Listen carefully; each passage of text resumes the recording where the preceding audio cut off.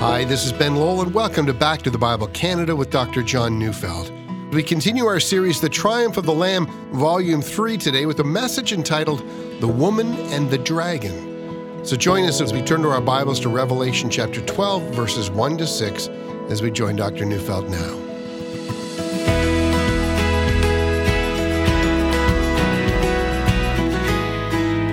It's often the case when a Christian first experiences persecution that he or she immediately responds with surprise.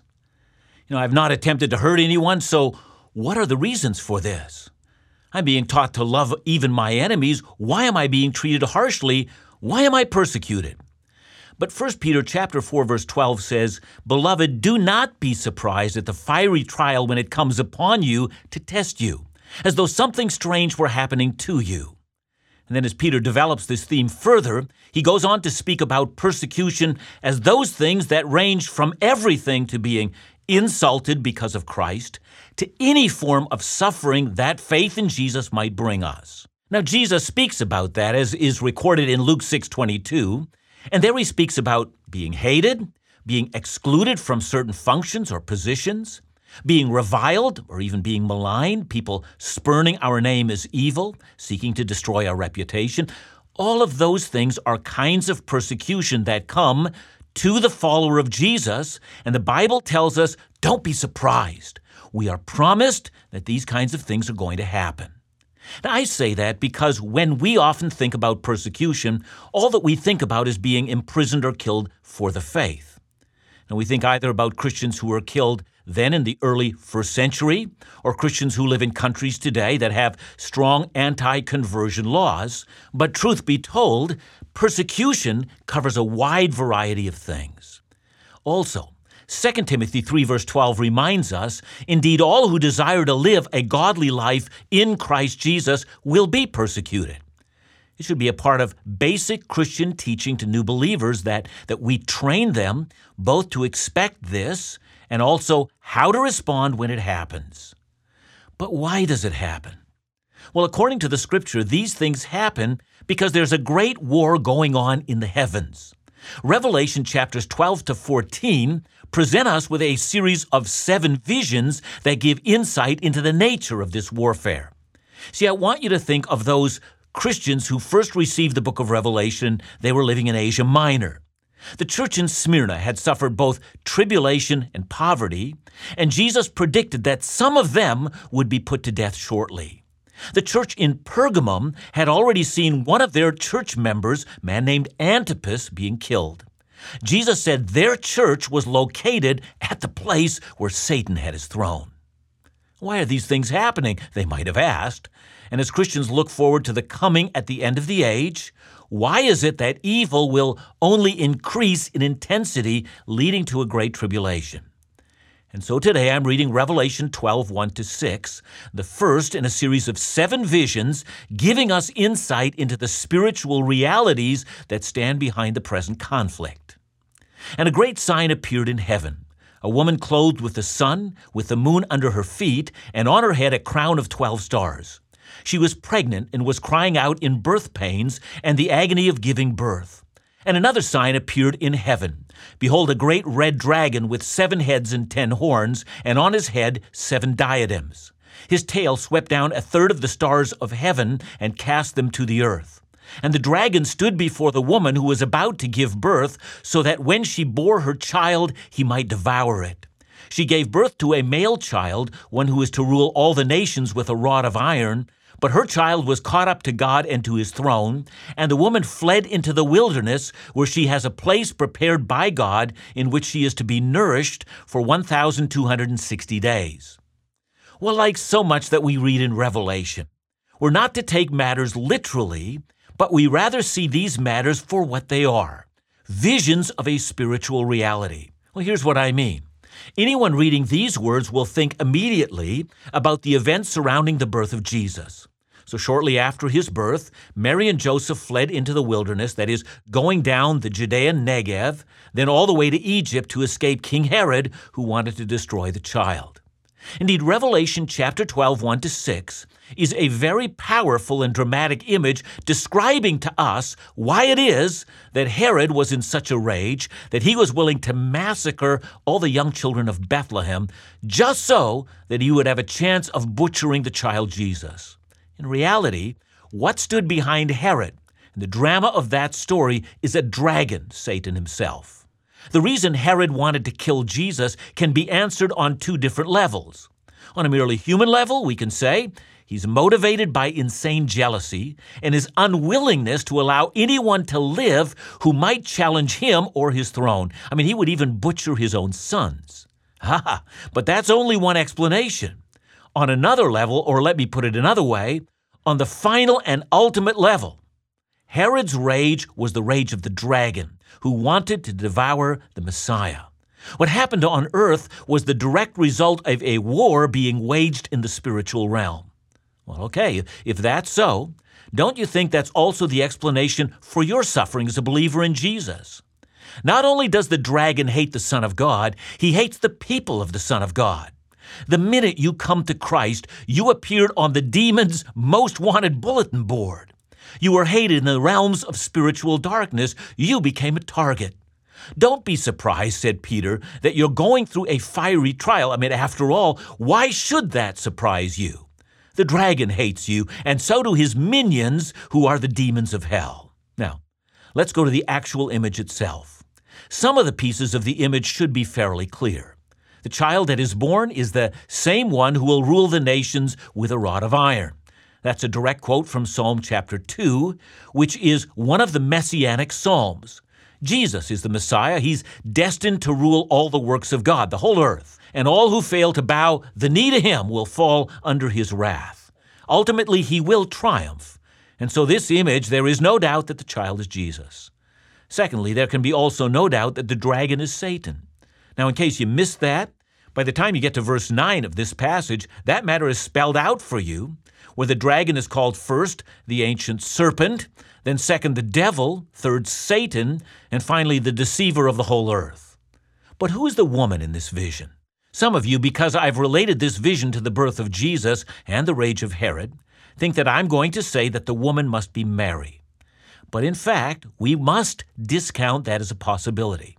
That's because later on in verse 17 we read, "Then the dragon became furious with the woman and went off to make war on the rest of her offspring, on those who keep the commandments of God and hold to the testimony of Jesus." See, nowhere in any passage of the New Testament, in actual words or by implication, is the church or the people of God ever called the offspring of Mary. Clearly, we must resist the temptation to identify the woman with Mary. So then who is the woman? Well, I think the best way to identify her in this vision is to start at the beginning and look at each detail of the vision. So let's go back to verse 1. "And a great sign appeared in heaven, a woman clothed with the sun, with the moon under her feet, and on her head a crown of 12 stars. Let's take it one phrase at a time. The woman appears in heaven. Now, does that mean that she is in heaven? Well, no. That's not what heaven here refers to. In verse 4, we are told that the tail of the dragon swept down a third of the stars of heaven, and there heaven must simply refer to the sky, which is that part that is visible to us which live on earth. See, I think the best way to think of this is that the woman appears in the sky, and she's visible to the human race. Second, we notice that she is clothed with the sun. Now again, if we're overly literal, we're going to think about her as standing in the middle of the sun with the sun wrapped around her. But this is an image, you see. It's a picture of a great reality. The image is supposed to give us the impression of the majesty and the glory that surrounds the woman. You know, it's hard to ignore her. She's filled with splendor. The moon is under her feet, and it probably means no more than to re-emphasize both her importance and her magnificence. Everyone notices her. But then the next item is really significant. She has a crown on her head, and the crown is made up of 12 stars. Now, the identity of the woman and the identity of the 12 stars are a part of the same package. Furthermore, because we know that this woman gives birth to the Messiah, we have to assume, therefore, that the woman is none other than a representation of the people of Israel, and the 12 stars are a depiction of the 12 tribes of Israel that make up her nation. It is the glory of what God did by selecting Israel as his people that gave rise to the birth of the Messiah who has come into the world. And once we settle on that, we're going to see that the drama has only now begun.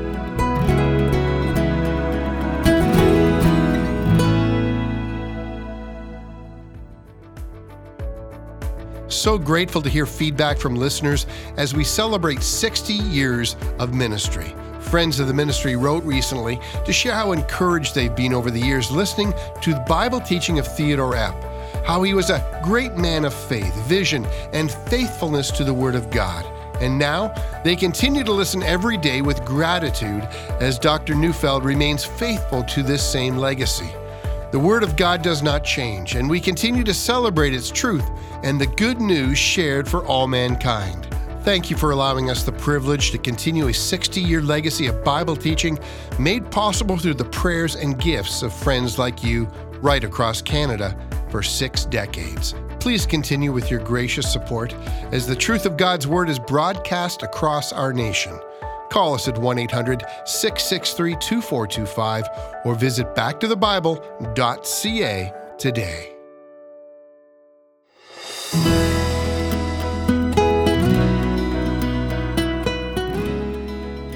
Some of you might not yet be convinced that the woman of Revelation 12 must be Israel. But John is using an image that's very familiar to anyone who knows the First Testament well. Isaiah 66, verse 7. Speaking about the future of Jerusalem, there the prophet says, "Before she was in labor, she gave birth. Before her pain came upon her, she delivered a son." And then later in verses 10 to 11, it says, "Rejoice with Jerusalem and be glad for her. Rejoice with her in joy, all you who mourn over her, that you may nurse and be satisfied from her consoling breast." See, the image in Isaiah is an image of Jerusalem as a woman giving birth to the faithful people of God. There's a similar image in Isaiah 26 and in Micah 4, but I think you get the idea. Either Israel or Jerusalem is frequently depicted as a pregnant woman ready to give birth. And in terms of Revelation chapter 12, that fits. After all, Abraham was promised that a blessing would come to the whole world through his seed. Jacob promised that the ruler of the world would come from Judah. David was promised that his throne would be the throne of the Messiah, who's going to rule the whole earth. And when the Apostle Paul speaks about Israel, he says, and I'm reading Romans 9, 4 and 5, he says, "They are Israelites, and to them belong the adoption, the glory, the covenants, the giving of the law, the worship, and the promises. To them belong the patriarchs, and from their race, according to the flesh, is the Christ, who is God over all, blessed forever." Well, there you have it. Both the glory of Israel, a woman clothed with the Son, and the birth that came from Israel, the Christ, as Paul says, who is God over all. Well, very good. Let's get back to the drama of Revelation 12. I'm reading verse 2. "She was pregnant and was crying out in birth pains and the agony of giving birth." So clearly here we're referring to the expectation of the birth of the Messiah. Now to verse 3. "And another sign appeared in heaven. Behold, a great red dragon with 7 heads and 10 horns, and on his head 7 diadems." We've already identified this as Satan, but we're left wondering about the particulars. Why is the dragon red? Well, back in Revelation 6, when we discussed the 4 horsemen of the apocalypse, we noticed then that the second horse was bright red, and that its rider was permitted to take peace from the earth. That is, he was given permission to wage war. So this dragon in Revelation 12 is red for some of the same reasons. He's a warrior dragon. He has no interest in peace. But as we are reminded over and over again in Revelation, God is always in control. The dragon wages war because he has been given permission by God to do so. God is still in control. Well, very well. But what about the 7 heads, and then the 10 horns, and the 7 crowns? What do they represent? We have noticed that in the book of Revelation, the number 7 is often a number of fullness or of completion. The 7 heads with 7 crowns represent the amount of power and authority the dragon has. His power is as great as it can possibly be, or as great as God allows it to be. The 10 horns reminds us of the image found in Daniel 7 verse 7. The great beast at the end of time has 10 horns. And there the 10 horns, Daniel tells us, represent 10 kings who rule the earth on behalf of the dragon. So here's the picture. The woman Israel is about to give birth to the Messiah, but Satan, the Lord of war, who has great power, also controls the kings of the earth and is prepared to mobilize them to kill the child the minute he's born. And that, by the way, explains much of anti-Semitism and also explains the hatred of the Messiah. Again, that exactly explains Herod's willingness to destroy Jesus. Herod was one of the kings of the earth who were in Satan's back pocket, whom he was willing to mobilize whenever he needed a king to fight on his behalf. And by the way, is that a frightening concept? Right now, Satan has world leaders whom he can count on to do his bidding. Whenever he wants, he sends them out, either to kill the people of God or to create the kind of chaos on earth that would prevent the spreading of the gospel. Think of how this news must have impacted the 7 churches who received this letter. Of course, they said, this is who the Emperor Domitian is. As he seeks to destroy the church, he is Satan's agent. Now to verse 4. His tail swept down a third of the stars of heaven and cast them to the earth. Now in Daniel 8 verse 10, we read of a human king who is said to throw some stars to earth and trample on them. Now there the picture in Daniel speaks of the authority of Satan to devastate his enemies. Okay, to verse 4. Having described such a strong enemy, he then says this very dragon was awaiting the birth of the Messiah. All his power was marshaled to do whatever he needed to do to destroy the Messiah when he came. Now, I don't think you can tell the story of Jesus without telling the story of Satan who sought to kill him. From the time of Herod to the time he was tempting Jesus to jump from the wall of the temple, to his attempts to seduce his ministry repeatedly, to the murderous hatred of Jesus by the scribes and the Pharisees, to eventually inciting men to nail him to a cross. Jesus said, "The devil came to kill, to steal, and to destroy." That spiritual drama is at the heart of the story of Jesus. You can't read the gospel without seeing what John now portrays for us. Luke 22, verse 53, portrays Jesus' arrest at the hands of the chief priests and the religious establishment in the middle of the night under the cover of darkness. He says to them, "When I was with you, you did not lay hands on me, but this is your hour and the power of darkness." See, Jesus knew exactly what was at stake. This was his battle with the ancient foe. In Revelation 12, John simply says of Jesus that the story of Jesus ends with a triumphant note. He was caught up to God in his throne, meaning simple. Satan would gladly have devoured Jesus on the cross, but his resurrection proved that the power of the dragon could not destroy him. Well, fine. That's the spiritual drama regarding the ministry of Jesus. John's not done. He turns back to the woman, and I'm reading verse 6. "And the woman fled into the wilderness, where she has a place prepared by God, in which she is to be nourished 1,260 days. So what in the world can that refer to? Some Bible teachers think this refers to a historical situation. They say that after the war on the Jews, in which the Romans burned down the Jewish temple in Jerusalem, Rome waged war on Israel and killed many, and they drove the Jews from their homeland, and they were gone for 2,000 years. And some Bible teachers see verse 6 as a reference to Christian Jews from Pella who fled and escaped the same fate that befell so many others. Well, that happened. Enraged at Israel's role in the bringing of a Messiah into the world, Satan did seek to devour the woman. And I could also think about a much more recent incident, that is Hitler's murderous rage to construct death camps and place a Star of David on all Jews and murder them with almost scientific efficiency. You see, it takes very little to see what's being conveyed here. But as I've said at the beginning of this study, there's always a future component to these pictures, a depiction of something that is yet to come. The number 1,260 days, well, that's a period of 3.5 years. We encountered that same number in Revelation 11, where we learned of 2 witnesses who prophesied for 1,260 days. And during that study, we also learned that the holy city would be trampled by the nations for 42 months, which of course is also 3.5 years. Now here we find a great deal of difference among Bible teachers. Some argue that the woman now takes on dimensions that are larger than Israel, and that the woman becomes a symbol for all the true people of God at all the ages. But others will argue that the woman continues to represent Israel, and that during the time of the end, God will not only provide protection for his church, but he will also provide protection for the people Israel until Christ comes again. Now, for my part, I tend toward this second explanation. God will continue to preserve natural Israel all the way through until the end, for, as we'll see, in the time of the end, that is, during the millennium, natural Israel will look upon the one whom they have pierced, they will mourn, and Israel will return to her Messiah. If the words of Paul are true, Romans 11:26 reminds us, all Israel will be saved.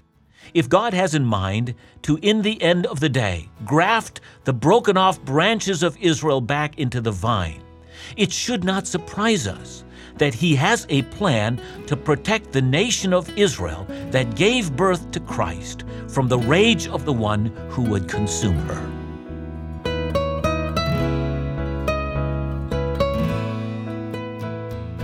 John, let's stop for a minute and talk about anti-Semitism. What gives rise to anti-Semitism? You know, I think that all manner of different explanations are given to this, but I'm going to argue that anti-Semitism is something that's very foundational to the nature of evil. And I know there have been all sorts of people groups that have been persecuted in the past, but it seems to me that the Jewish people have been the very target of a great spiritual warfare that seeks their undoing. And I think the passage that we've just looked at explains why that is. And so there is a spiritual explanation. By the way, Ben, I might say that, on the United Nations level, the amount of resolutions that have been passed against Israel far surpasses those that have been passed against any other nation on earth. And so I think, for the Jewish people, they're always going to struggle with that, and I think it'll always be there until Christ returns and makes the kingdom his own. Thanks so much, John. Remember to join us again tomorrow right here on Back to the Bible Canada, where we teach the Bible.